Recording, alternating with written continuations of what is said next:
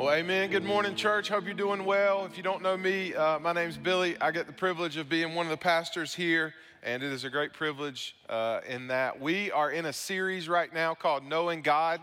I hope you have been tuning in online or you've been here on Sunday mornings. It has been an incredible series. I know for me, it has been just very incredible to read through the Bible, not only for myself, but also with my son. And as Blake was talking about, just an incredible opportunity to see Christ throughout the Bible. And so I hope you are join along with us. One of the things that you're going to see about the Bible as you read through it is that it is a real book, right? It is a real book with real stories, with real people, right? One of the things that I love about God's Word is that it doesn't present the best version of somebody, right? It doesn't. It's not like Facebook. It's not like social media where people take pictures of themselves at their best. We get to learn from people that are broken, just like we are. And we get to learn about a good God who shows us real grace and despite our sin and despite our brokenness, uses us to do incredible things for His glory. And so what I want to do today is maybe a little bit different. How many of you guys have ever heard the story of Rachel and Leah? Just raise your hand and say, yeah, that's me. I've heard it.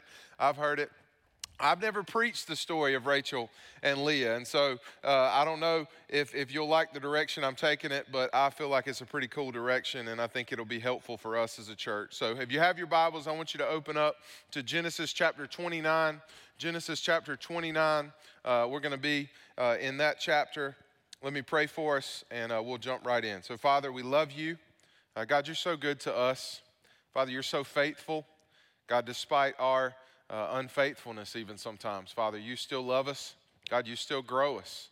Father, I pray today as we dive into what it looks like in the life of Jacob, what his brokenness is and what Rachel's brokenness is as a woman, God, that you would teach us, God, that you would show us areas of our life, God, where we're broken.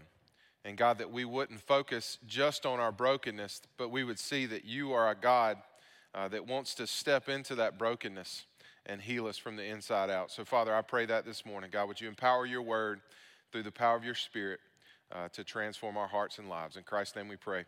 Amen. Amen. So Genesis chapter 29, verses 1 through 30. Abraham and Isaac was last week. We were in Genesis 22. So we've bounced forward a few chapters. We've now been introduced to a guy by the name of Jacob, who was Isaac's son, right? So we're another generation. We just saw Isaac being sacrificed or almost sacrificed by his dad. Now we're looking at Isaac's son by the name of Jacob. So we are a generation after that. Jacob. You probably know the story of Jacob and Esau. How many people know the story of Jacob and Esau? Jacob and Esau are brothers, and basically Jacob's the younger brother, Esau's the older brother. In these times, the older brother would have received a greater inheritance, and they called it the birthright or the blessing.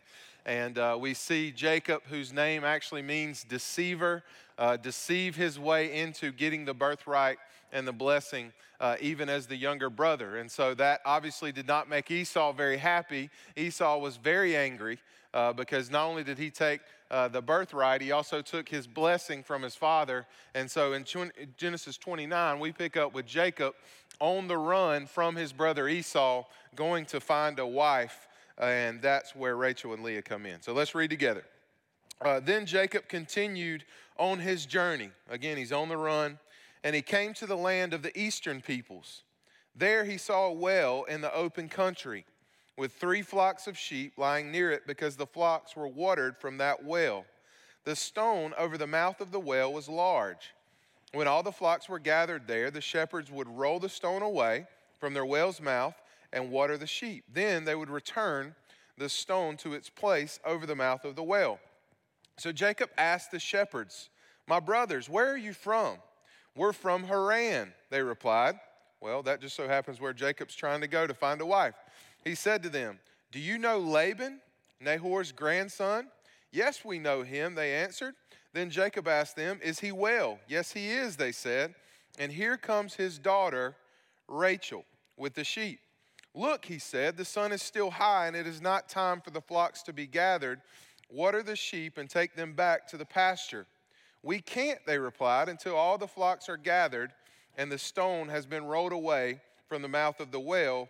Then we will water the sheep. It seems like Jacob's trying to clear out the watering hole, so to speak, because he likes what he sees in Rachel, and he's trying to be the only, he don't want any competition to try to get to her, right?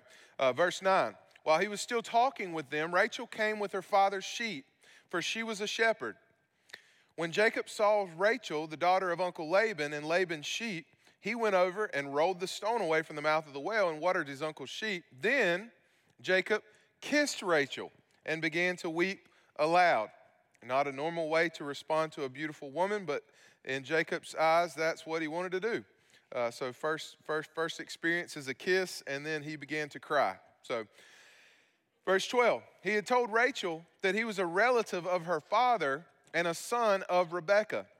So she ran and told her father. Again, we see in the Old Testament, they're keeping it in the family, not this frowned upon in today's age, but in their day it was okay because they wanted the Israelite clan to stay together, right? And so if you know anything about the Bible, from the way that Jacob and Rachel meet, you should think back to Isaac and the way Isaac met Rebekah, right? If we think about how Isaac met to Rebekah, he was back at a watering hole. There was a lot of sheep around, and so this would have been nostalgic for Jacob because he probably would have heard his mom and dad's love story many times, and so it kind of was a just kind of perfect storm here. Verse 13, as soon as Laban, Uncle Laban, heard the news about Jacob, his sister's son, he hurried to meet him. He embraced him and kissed him and brought him into his home. And there Jacob told him all these things. And then Laban said to him, you are my family, my own flesh and my own blood. Now, we've met Laban earlier, if you've been reading along with us in the book of Genesis. And Laban, though he presents himself as a good man, is not a good man. He's been manipulative every time we've seen him. And we saw him do the same thing with Abraham. He knows that Jacob comes from wealth. He knows that he has 2 daughters that he wants to get married off. And so he's going to do a little trick here. And Jacob doesn't know anything about it. So verse 19. Where are we at? Verse 14. After Jacob had stayed with him for a whole month, Laban said to him, just because you are a relative of mine, should you work for me for nothing? Of course not. We all want to get paid, right? Tell me what your wages should be. Now Laban had 2 daughters. The name of the older was Leah, and the name of the younger was Rachel. We've already met Rachel. We know Rachel's beautiful. Jacob tries to show off for her, kisses her, rolls the stone away by himself. He's showing off. But now we're introduced to Leah. And now here's the description of Leah. Verse 17. Leah had weak eyes, but Rachel had a lovely figure and was beautiful. Okay, so nobody really knows what weak eyes mean. We can assume that because it's contrasted against a lovely figure and beautiful, that it means that Leah wasn't as beautiful and didn't have as lovely of a figure as Rachel. Some people have said it means a lazy eye. There's other people that say all kinds of things. But you can imagine, Leah was not as attractive as Rachel. We can also learn from this because we can learn how to talk to our own wife, right? So I'm trying to give you some brownie points this morning. So why don't you turn to your wife and say, baby, you have a lovely figure and you are beautiful, right? So Jacob kind of knew what he was doing when it came to the way he talked to women. He was very honest. Verse 18. Now Jacob was in love with Rachel, and he said, I'll work for 7 years in return for your younger daughter, Rachel. All right, that's incredible. He says, I'll give 7 years of my life because she's so beautiful, and I'm obsessed with her so much that I will work for you for 7 years if you will give me your daughter, Rachel. Verse 19, Laban said, it's better that I give her to you than to some other man. So stay here with me. So Jacob served 7 years to get Rachel. And it seemed like only a few days to him because of his love for her. Then Jacob said to Laban, give me my wife. My time is completed. I want to make love to her. All right. So we were thinking Jacob and Rachel was this love story, right? Man, he was so in love with her. She was so beautiful, and he just wanted to marry her and have this happy family. But one of the things that we see is Jacob and Rachel is not a love story. Jacob is obsessed with Rachel, and it's a lust and a consumption with wanting to have sex with her that drives his motivation. And we're going to talk a little bit more about that. Verse 22. So Laban brought together all the people of the place, and he gave a feast. But when evening came, he took his daughter Leah and brought her to Jacob. And Jacob made love to Leah. And Laban gave his servant Zilpah to his daughter as her attendant. When morning came, there was Leah. So Jacob said to Laban, "What is this that you have done to me? I served you for Rachel, didn't I? Why have you deceived me?" Right? So we see the deceiver get deceived by Laban, right? And you say, well, how in the world can you have sex with a girl and not know who she is? Well, for them, when they were married, there would have been a huge covering over her head, so he would not have known. There would have been no lights. He would have been in the dark, so it could have happened. Who knows? Leah could have dressed up like Rachel, and, there's all sorts of things to do it. Don't get too caught up in that. But no, Jacob is mad because he was deceived, but what he should be thinking is, I deceived my brother. I've deceived my father in the past. God's bringing him face to face with his own sin through Laban. We see this picture in the Bible. Verse 26, what you sow is what you reap. Verse 26, Laban replied, "It is not our custom here to give the younger daughter in marriage before the older one."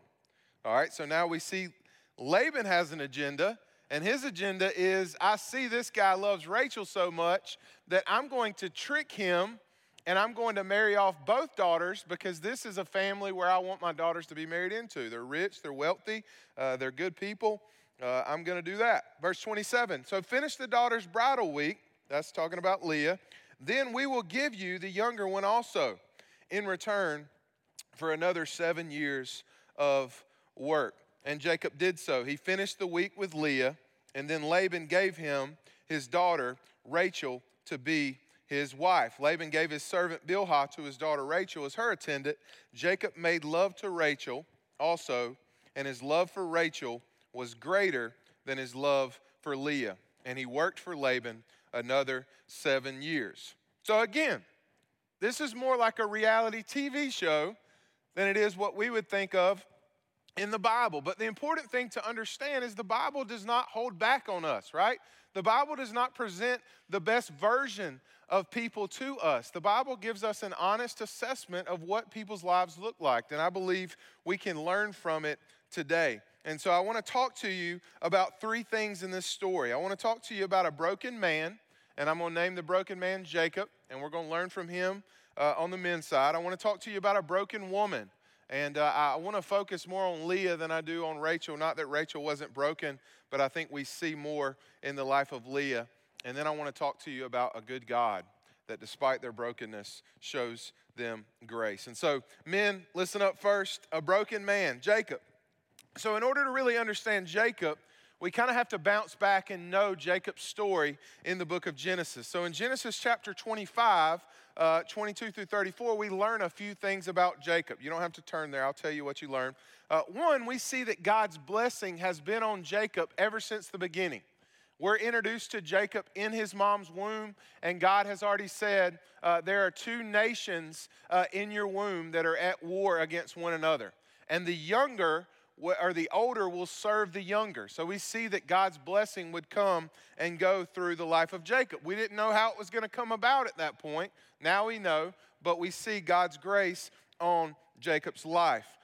We also see that Jacob is Rebekah, his mom's favorite, but not Isaac's. Esau was a hunter, a gatherer. He was a manly man. Jacob, not so much. He was a deceiver, and his dad loved Esau. So Jacob would have grown up with tons of daddy problems. He grew up in a house of favoritism where dad always wanted to be with Esau and mom always wanted to be with Jacob. And so we know that about him. Also, we see that Jacob's name means deceiver. And we see early on that he is a trickster. He is deceitful. He lies. He manipulates to get his way. And we see him do that in Genesis 25 with his brother Esau when he trades. He makes his brother, or doesn't make, he tricks his brother into exchanging his birthright for some food. In Genesis 27, we see Jacob lying and deceiving again. Genesis 27, it gets time for Isaac to die, and we see Jacob again manipulate his father the same way he manipulated his brother to get the blessing. And so he dresses up. He hears that his father's about to die. He wants to pray and give his blessing to his oldest son, which is a natural custom. And he says, well, his mom comes to him. She's in it too. You're the favorite. I want you to get the blessing. Hey, why don't you dress up as Esau, take your dad some food, and then he'll give his blessing to you. And so he manipulates that. And of course, Esau is angry, as he should be, and chases him down. So we see this common theme in the life of Jacob of lying and deceiving and selfishness to get his own way. And in this chapter, we learn a few more things about him, namely his lust and desire for Rachel. We see this just insatiable desire and lust to have sex with Rachel. And overall, I think we can sum up Jacob's life. That's why I say he was a broken man. And so I don't know how you've ever heard the life of Jacob preached. I don't know that I've ever heard the brokenness of Jacob preached as much as I've heard that God's favor was on him. And it was on him, but I want us also to see that Jacob was a broken man. And there's a lot for us to learn from him, namely three things. Letter A, Jacob was motivated by selfishness. Jacob's life was consumed with himself. He did what was best for himself. His life was consumed with sin, with lies, with selfishness. He did not care what he had to do or who he had to betray to get what he wanted. He wanted what he wanted. He was stubborn. He was a person that was very driven and motivated by selfishness, even if it involved hurting his family, his friends, whoever. And I want you to understand this because I think we can relate to this. We live in a culture that brews this in our lives where we can live for selfishness and we can live for ourselves and expect that it's not going to cause issues in our life. But here's the truth I want you to write down. When we are motivated, men specifically and women, but men mainly here, when we are motivated by sin and selfishness, we will hurt those around us. We will always hurt those around us because we won't be concerned with them. The essence of sin in the Bible is selfishness. Selfishness leads to chaos in our life. It leads to destruction. It's why the gospel transforms us from selfish people into God-seeking people, others-centered. It counts others more significant than ourselves so that we can overcome this power that sin has over us. And for some of us, we're falling into this same trap because it's easy to fall into. Listen, I find myself walking in selfishness all the time, and then I come face to face with God in the Bible, and I'm thinking, man, I don't love people the way he loves people. I care way more about myself than he cared about himself. He came and sacrificed. His life was characterized by others-centered and focusing on God and loving others selflessly. And I think we can learn from that. And so for some of us, we're falling into the same trap, and we need to realize that our sin, though it seems like it's not going to hurt anybody, I'm just doing me and doing what I want to do, it is going to hurt those around us, and it will affect others around us. Secondly, we see that Jacob was driven for power and money. He was driven by power. He was driven by money. Jacob was willing to betray his own family, his own brother, to get a birthright. Now, you got to understand what a birthright is. I know that's not common terminology that we use. Birthright is symbolic of a physical inheritance. Basically, the birthright has to do with like position, and it has to do with like wealth, inheritance in that kind of way. So the birthright would have given Jacob, he would have inherited leadership of the family. So he would have kind of been the patriarch or the head of the household, so to speak. He would have also received a double portion of whatever was passed down, where everyone else would have got a single portion. The firstborn with the birthright receives a double portion. And so Jacob would have known this. And so obviously when he saw that and knew what the birthright was, his thought was, I want that. I need that inheritance. I need that birthright. And he was willing to hurt others to get it. Again, we see selfishness. We see deceit in his life. Jacob was also willing to betray his own father for his father's blessing, to get his blessing. Now we got to understand what the blessing is. Birthright, blessing are two different things. Birthright, physical inheritance. Blessing would be the spiritual inheritance, right? We saw back in Genesis 12 where Abraham received a promise from God, that blessing that he would bless him and he would make his offspring numerous and he would take care of him and he would curse those that cursed against him and that the blessing would come through him. There was this Isaac's most valuable possession would have been this blessing to hand down to his firstborn son. The blessing of God that he had received from his father's Abraham was a covenant of blessing, provision, protection, and then blessed offspring.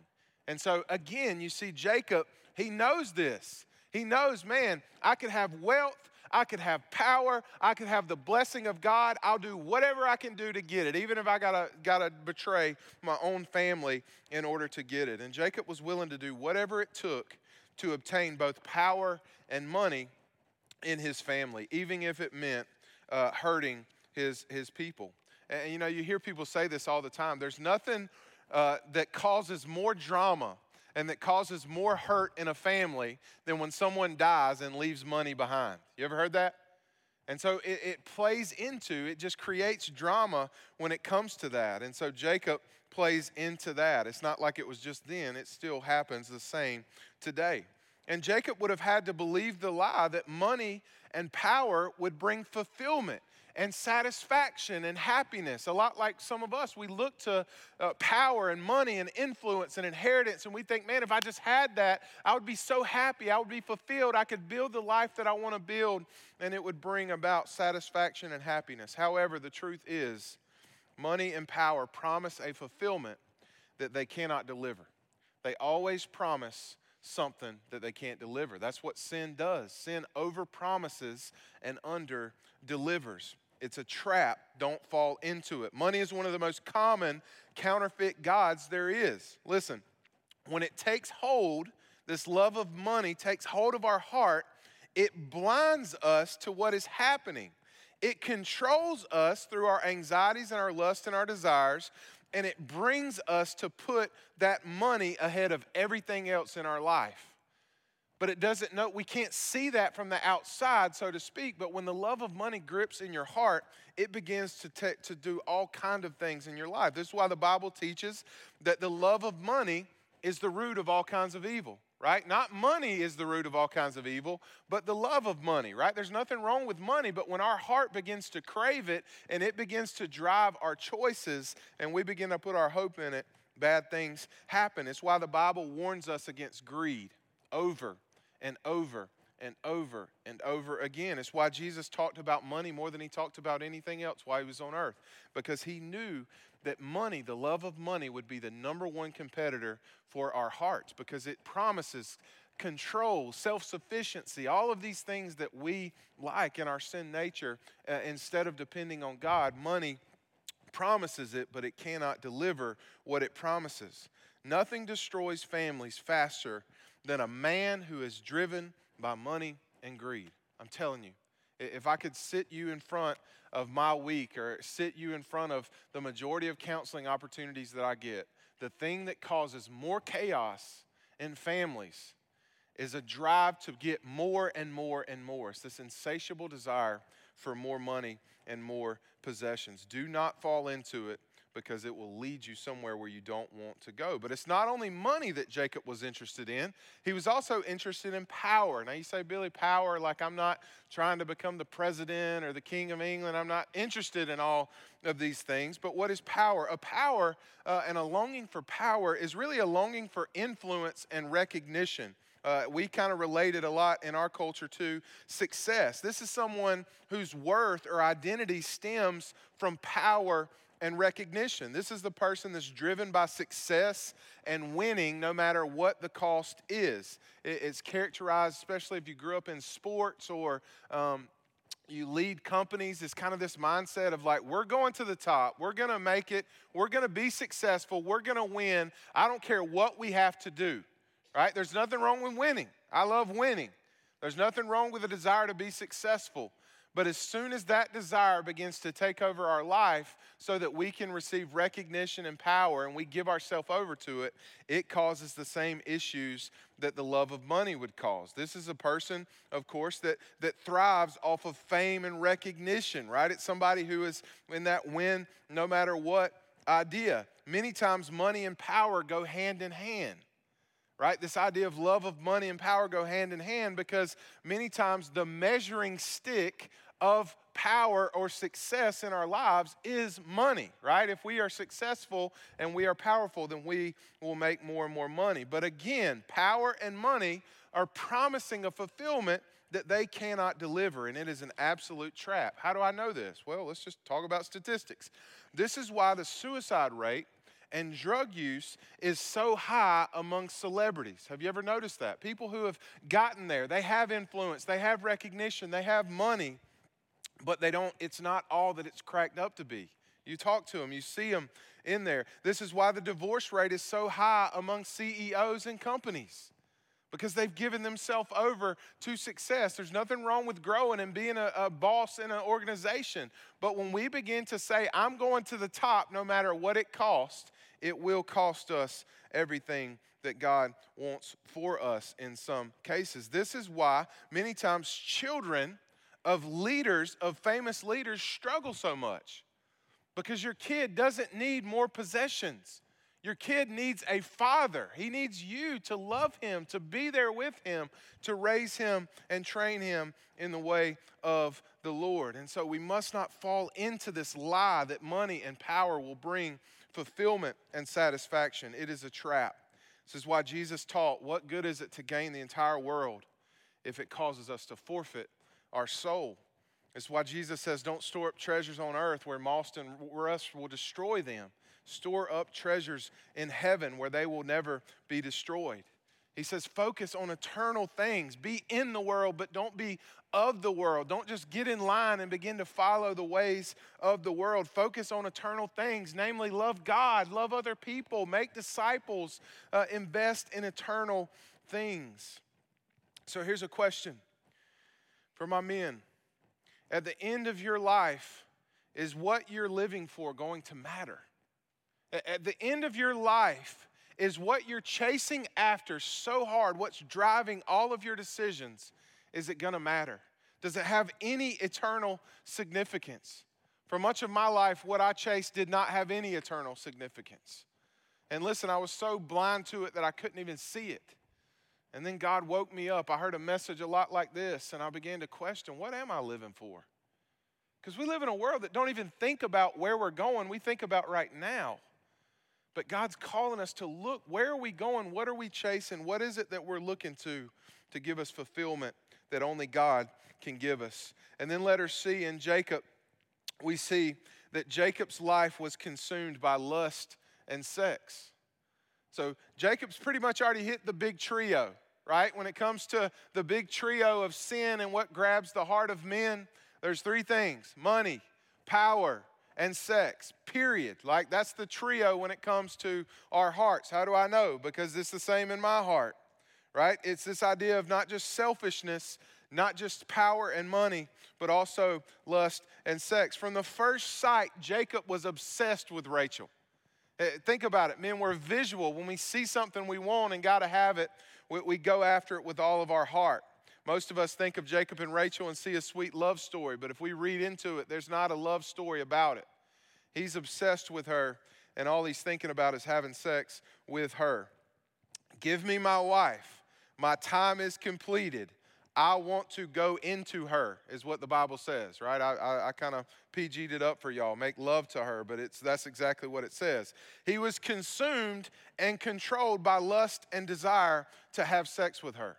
And that's exactly what sex does. It consumes our minds. It's all that he thought about. It's all that we think about sometimes if we give ourselves to it. It controlled his actions.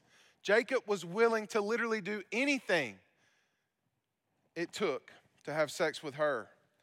And listen, there's nothing more destructive in our lives than this type of sexual sin. Sex has a power, and God created it this way, but we have twisted it that is unlike any other power, specifically in the life of men. Sexual sin harms everyone involved. Harms everyone involved. It gains control over everyone who practices it, and it disrupts God's purpose in our lives.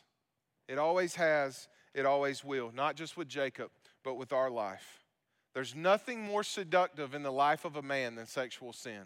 And I'm not just calling men. I know women struggle with it too, but I'm telling you because I know men, because I am one. It lures you in. Proverbs talks about it.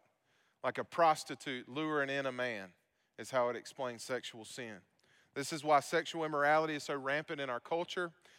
This is why pornography is a $12 billion industry in our country annually. Think about that, $12 billion. That's a lot of money. This is why the average age of a child that views pornography is 10 years old. Let that break your heart. This is why 70% of Christian church-going men view internet pornography each week. This is why TikTok, Instagram, Snapchat is a pandemic in our youth that is beginning to create this lure and seduction into sex. You don't even have to go to a pornography website anymore. You just open up your child's TikTok and look what kids are doing on there. It is pornography. And listen, we are flirting with a giant. And parents, we need to be thinking about that. Men, we need to be thinking about that as we download Snapchat or Instagram or whatever we're choosing to do. This is why everyday families are being destroyed by adultery. This is why sex before marriage is becoming the norm in our culture. Most couples today feel like if they don't have sex before they get married, that they can't get married. It's like a test drive of the woman or of the man before they can get married. It's completely against God's design. And listen, I'm not against sex. Sex is a good gift from God. Matter of fact, God wants you to have awesome sex. He does. But He wants you to have that sex inside the covenant of marriage. And when it's outside the covenant of marriage, it is fire to be playing with that will destroy it. It's a bomb waiting to go off. But inside the covenant of marriage, it is an incredible picture of the gospel. Think about it. You're fully naked. You're fully exposed. You're fully known by another person and accepted. It comes with a covenant that I will love you and I'm committed myself to you for the rest of my life. It's exactly how God loves you and I. Fully exposed, fully known, but fully accepted. When we take that out of the covenant of marriage, it becomes cheap. It becomes something that doesn't really matter. And it doesn't come with the covenant and the commitment that God designed it to come with. When it comes to sex, God is not a killjoy. He's trying to protect you from what is going to really kill your joy. He knows how sex works best. He knows how it doesn't work best because He's the one that designed it. Sex outside of God's design is a bomb waiting to explode and destroy everything it touches. You know, when a bomb explodes, shrapnel goes everywhere. And usually it's not the bomb that kills the people, it's the shrapnel that causes the wounds. That's exactly what sexual immorality does in our life. It's why the Bible gives us one command, one instruction when it comes to sexual immorality. Flee. Not be careful. Not, hey, put some boundaries up in your life, though those are good. It says literally, flee, run as fast as you can because it has a power unlike any other sin. It's why it says with pornography, flee. Why it says with adultery, flee. Sex before marriage, flee. Living together before you're married, flee. It says to run as fast as you can. Notice it says flee, not flirt. We live in a society that likes to flirt with sexual. How far is too far? Hey, Billy, what's okay and what's not okay? And I always tell people the same thing. Quit asking how to flirt the line and start asking, how do I honor God? How do I be above reproach in this area of my life? And I want to get personal for my men in here. You'd say, Billy, this is me. Like sexual sin is my struggle. And listen, I've been there. I'm with you. Listen, I fight it every day, and I think every man in here would be honest. They would fight it every day too. I want to give you some things that I think is helpful when it comes. Obviously, God's the only person that can fix this in our life. But the first thing you got to do is you got to tell somebody. Listen, you cannot fight sin in the dark. You cannot fight the devil in the dark. And the biggest issue and the biggest struggle that I see with men is when they struggle, they won't tell anybody because there's a shame linked to it. But it's the biggest illusion ever because every man struggles with this. So we got to find somebody. I'm not saying you got to stand up at church and confess your sexual sin in front of everybody. I'm just saying you got to find somebody that you can be honest with. And when I say honest, I mean honest, everything. And say, this is where I'm at. I need somebody to know, and I need somebody to walk beside me. We need accountability. We can't fight sin alone. Secondly, we got to be smart. We got to put up boundaries in our life. Andy Stanley calls them guardrails, right? We got to have guardrails in our life that keep us on track with God. If we put ourselves in dumb situations, we will do dumb things, right? Specifically when it comes to sexual sin. So we need to be careful. Listen, Billy Graham, to me, set the standard when it comes to how to live above reproach when it comes to sexual sin. He never got in a car with a woman that wasn't his wife. He never stayed somewhere alone without somebody with him that was a man. He just didn't put himself in situations that could go wrong. If he walked into a gym and it was him and another girl, you know what he would do? He'd walk right back out. If he was ever in a place where anything could go wrong, he would, not because he didn't trust himself, but because he didn't trust himself. And he's Billy Graham.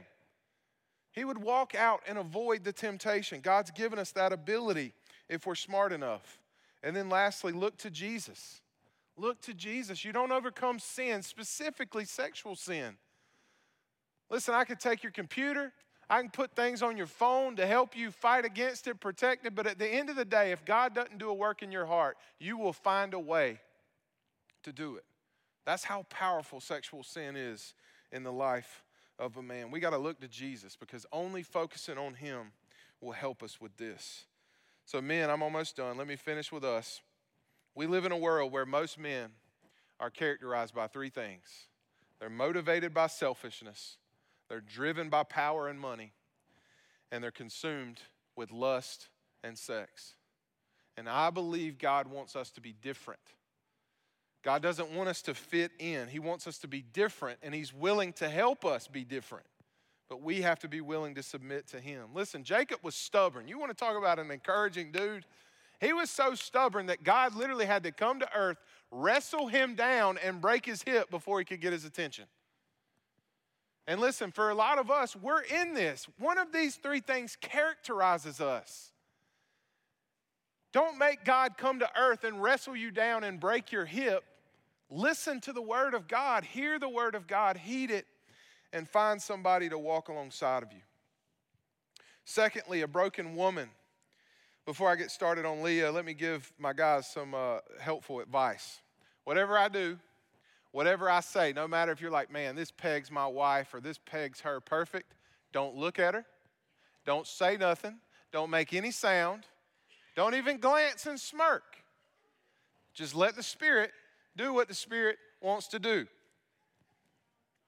This passage teaches us a few things about Leah. Genesis 29:16. Now Laban had two daughters. The name of the older was Leah. The name of the younger was Rachel.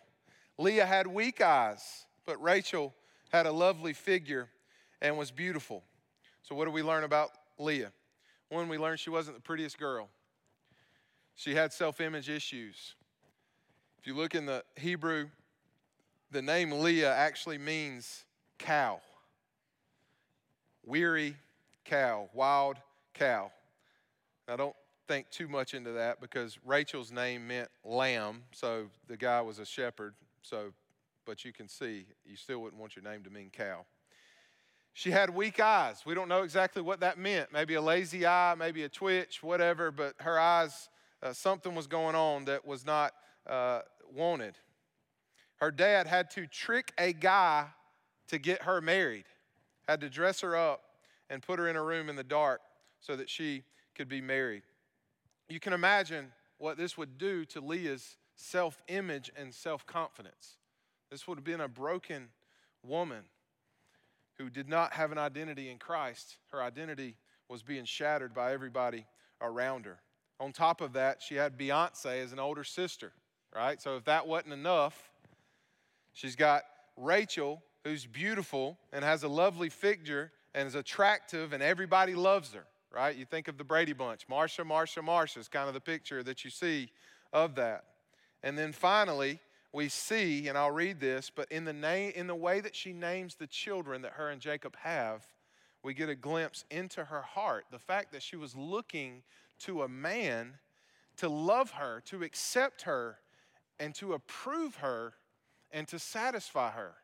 She was looking into a well that would never give her the living water that only God could give. Listen to verse 31. When the Lord saw that Leah was not loved, he enabled her to conceive. Again, he loved her and enabled her to conceive, but Rachel remained childless. Leah became pregnant. She gave birth to a son. She named him Reuben. If you're taking notes, write down Reuben. And then right beside it, write this. For she said, "It is because the Lord has seen my misery. Surely my husband will love me now." So we see a glimpse into her heart. She's miserable. She's hoping that her husband will love her because she was able to give him a baby. Verse 33, she conceived again, and when she gave birth to a son, she said, "Because the Lord heard that I am not loved, he gave me this one too." So she named him Simeon. Write Simeon, beside it, write, "I'm not loved." After she conceived again, and when she gave birth to a son, she said, "Now at last my husband will become attached to me, love me, because I have borne him 3 sons." So she named him Levi. So write Levi and write attached, or maybe now Jacob will love me. And then verse 35, she conceived again, and when she gave birth to a son, she said, "This time I will praise the Lord." So she named him Judah, and then she stopped having children. This would be the child that would lead about the bloodline that would lead us to Jesus, right? So we see this picture of, in Leah's life, it goes from looking to Jacob, looking to Jacob, looking to Jacob, and then finally with her 4th son, she begins to look to God. Some people believe she was saved in this moment. Reuben, I'm miserable. Maybe my husband will love me now. Simeon, the 2nd child, I'm unloved. God felt sorry for me and gave me another child. Levi, maybe now, 3 sons, my husband will love me. Years and years and years of her life she spent trying to earn the love and the acceptance of her husband through childbearing. And she was still left miserable, she was left empty, and she was left unloved. But then with Judah, we see a major change. She stops looking to Jacob, and she begins to look to God for love and acceptance and approval. And overall, I think we can see in the life of Leah, and we can sum it up, that she was broken. But obviously, her brokenness looked a lot different than Jacob's. And I see this so many times. The brokenness of men looks way different from the brokenness of women, and the brokenness of women looks way different than the brokenness of men. But in all, we are broken, all of us. And so in Leah's life, we see a few things that characterize her brokenness, namely that she was searching for love in all the wrong places. It's a good song, right? A, Leah's life was filled with comparison. With Rachel being her sister, you can imagine how much Leah would have compared herself and been compared to Rachel. Think about it. She's struggling with self-image, and growing up in the same house as Beyonce would definitely not mix very well. Leah probably heard these phrases all the time. "You're not pretty enough. Why can't you be more like your sister? I like Rachel more than you. Rachel's better than you. Hey, can you hook me up with your sister? Can I have your sister's phone number?" Over and over, she would have probably heard those things. You can imagine that her life was filled with disappointment, with misery, and with self-image issues. And that's exactly what comparison does in the life of a woman. I was talking to Kate about this all weekend and thinking through, what have we seen comparison do in the life of women, not only in the Bible, but in our church and in our community? It subtly destroys women. It doesn't seem like a big deal. It kind of hides beneath the surface, but it lures you in one step at a time until literally your life is consumed with wanting to look like someone else, wanting to be like someone else, wanting to have the life that someone else has, and it is a trap that is just luring you in and is going to lead to destruction. The Bible teaches very clearly that comparison is the enemy of contentment. If you want to be content, which is what God calls us to be in Him, then comparison cannot be a part of your life. A life that's lived focused on comparing yourself to others is a life that is never satisfied with what you got, whether it's your appearance, whether it's a house, a car, a job, your clothes, the performance of your children at sports, academically, whatever it is. It all leads to the same place, unfulfilled misery. It just is like a rat race where you just get on and you continue to move forward. We have to understand that God created us, you, woman, female, the way He created you on purpose. And your value and worth is through Him and not through comparison and what other people think about you. Happiness and fulfillment are not found in things that your neighbor has. They're found in Christ alone. If you're looking at another woman and thinking she's living my dream life, then you're looking to the wrong place. God's dream for us is not that we would have her life or anyone else's life. It's that we would have life in Christ. I challenge you, Psalm 16:11 is the pathway to contentment. Memorize it. Psalm 16:11. You make known to me the path of life. God has made known to us the path of life. In His presence is fullness of joy, and at His right hand are pleasures forevermore. Everything we need, we find in Christ. For some of us, the absolute best thing we could do, I'm going to be careful, but I'm going to say it plainly, is get off of social media. Quit listening to the voices of those around us and start listening to the voice of God. Very plainly, get off of your phone and pick up your Bible and begin to allow God to tell you who you are and begin to allow Him to define your worth and your identity. Letter B, Leah's life was filled with disappointment. Why? Because she was searching for love in all the wrong places.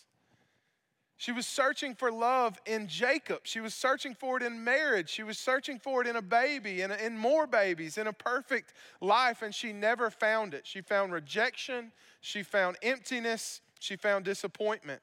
Because the type of soul-satisfying love that she was looking for is only found in one place.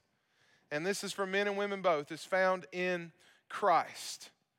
You see, searching for love, approval, and acceptance in places other than God will always lead you to disappointment. St. Augustine, who's a father of our faith, made this quote. It's a very famous quote. You've probably heard it, but it's important and probably good enough to write down.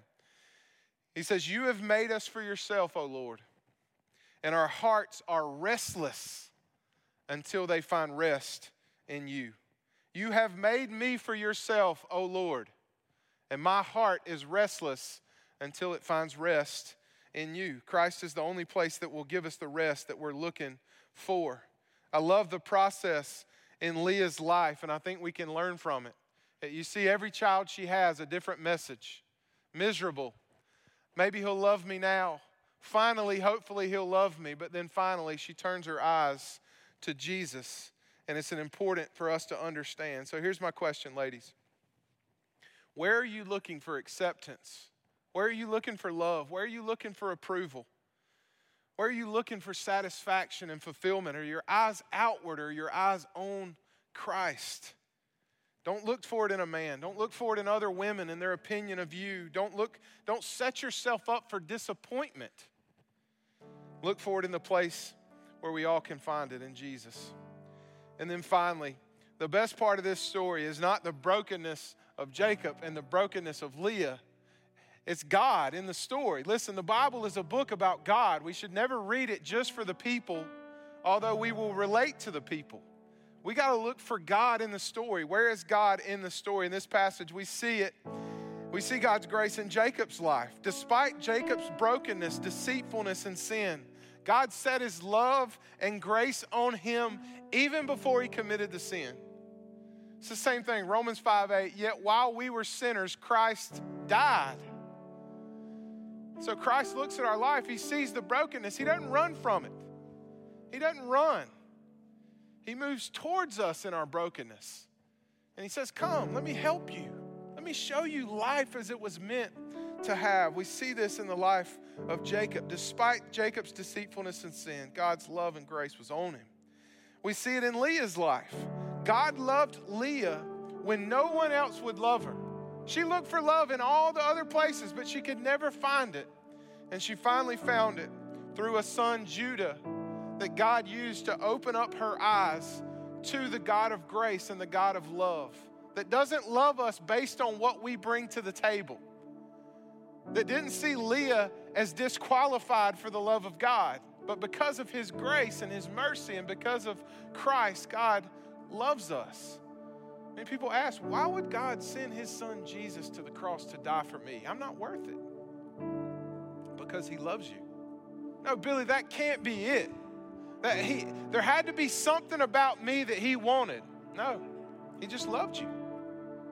It's the Father's love for a son, for a daughter. There's nothing my son could do to make me not love him any more or any less. There's nothing my daughter, Sarah Kate, could do to make me love her any less or any more. I love her. And for some of us, the biggest reality and the biggest just perfect picture of the gospel that we need to understand is that God loves us. He sees us, fully knows us, all of our good, all of our bad, and all of our ugly, and he doesn't run from our sin. He runs to our sin. And he shows us that in the cross with Jesus Christ. We see it in the life of Jacob. We see it in the life of Leah. We see it throughout the Bible. Listen, I could tell you story after story. The woman at the well is another picture of Leah. Zacchaeus, who was a tax collector, betrayed his entire family to make money off of him. God came to his tree and called him down. I'm coming to your house tonight. So today, what do I want you to take away from this message? One, men, I want us to understand God has a plan for our life. We don't have to fall into the same trap that Jacob fell into. Women, God has a plan for your life. You don't have to fall into the same trap that Leah fell into. And you got a God that loves you.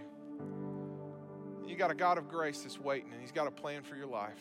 So right where you are, I just want you to bow your head. Father, thank you for your word. God, it's so humbling, God, to look into your word and see a picture of myself. But God, you never leave us broken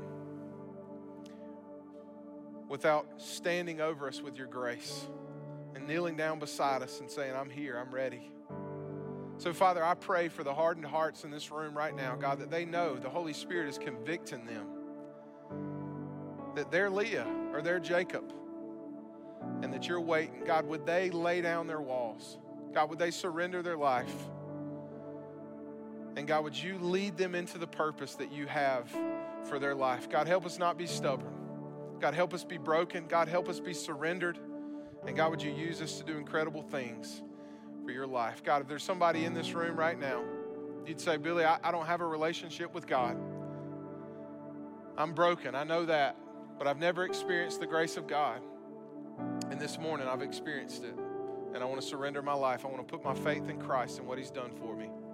Would you just lift your hand? We'd love to pray with you. We'd love to talk to you and get you some resources. Is that anybody in here? You'd say, Billy, that's me. Today, I want to surrender my life to Jesus. So, Father, we love you. God, thank you for your grace. In Jesus' name we pray. Amen. Amen. Thank you for being here. We'll see you back next week.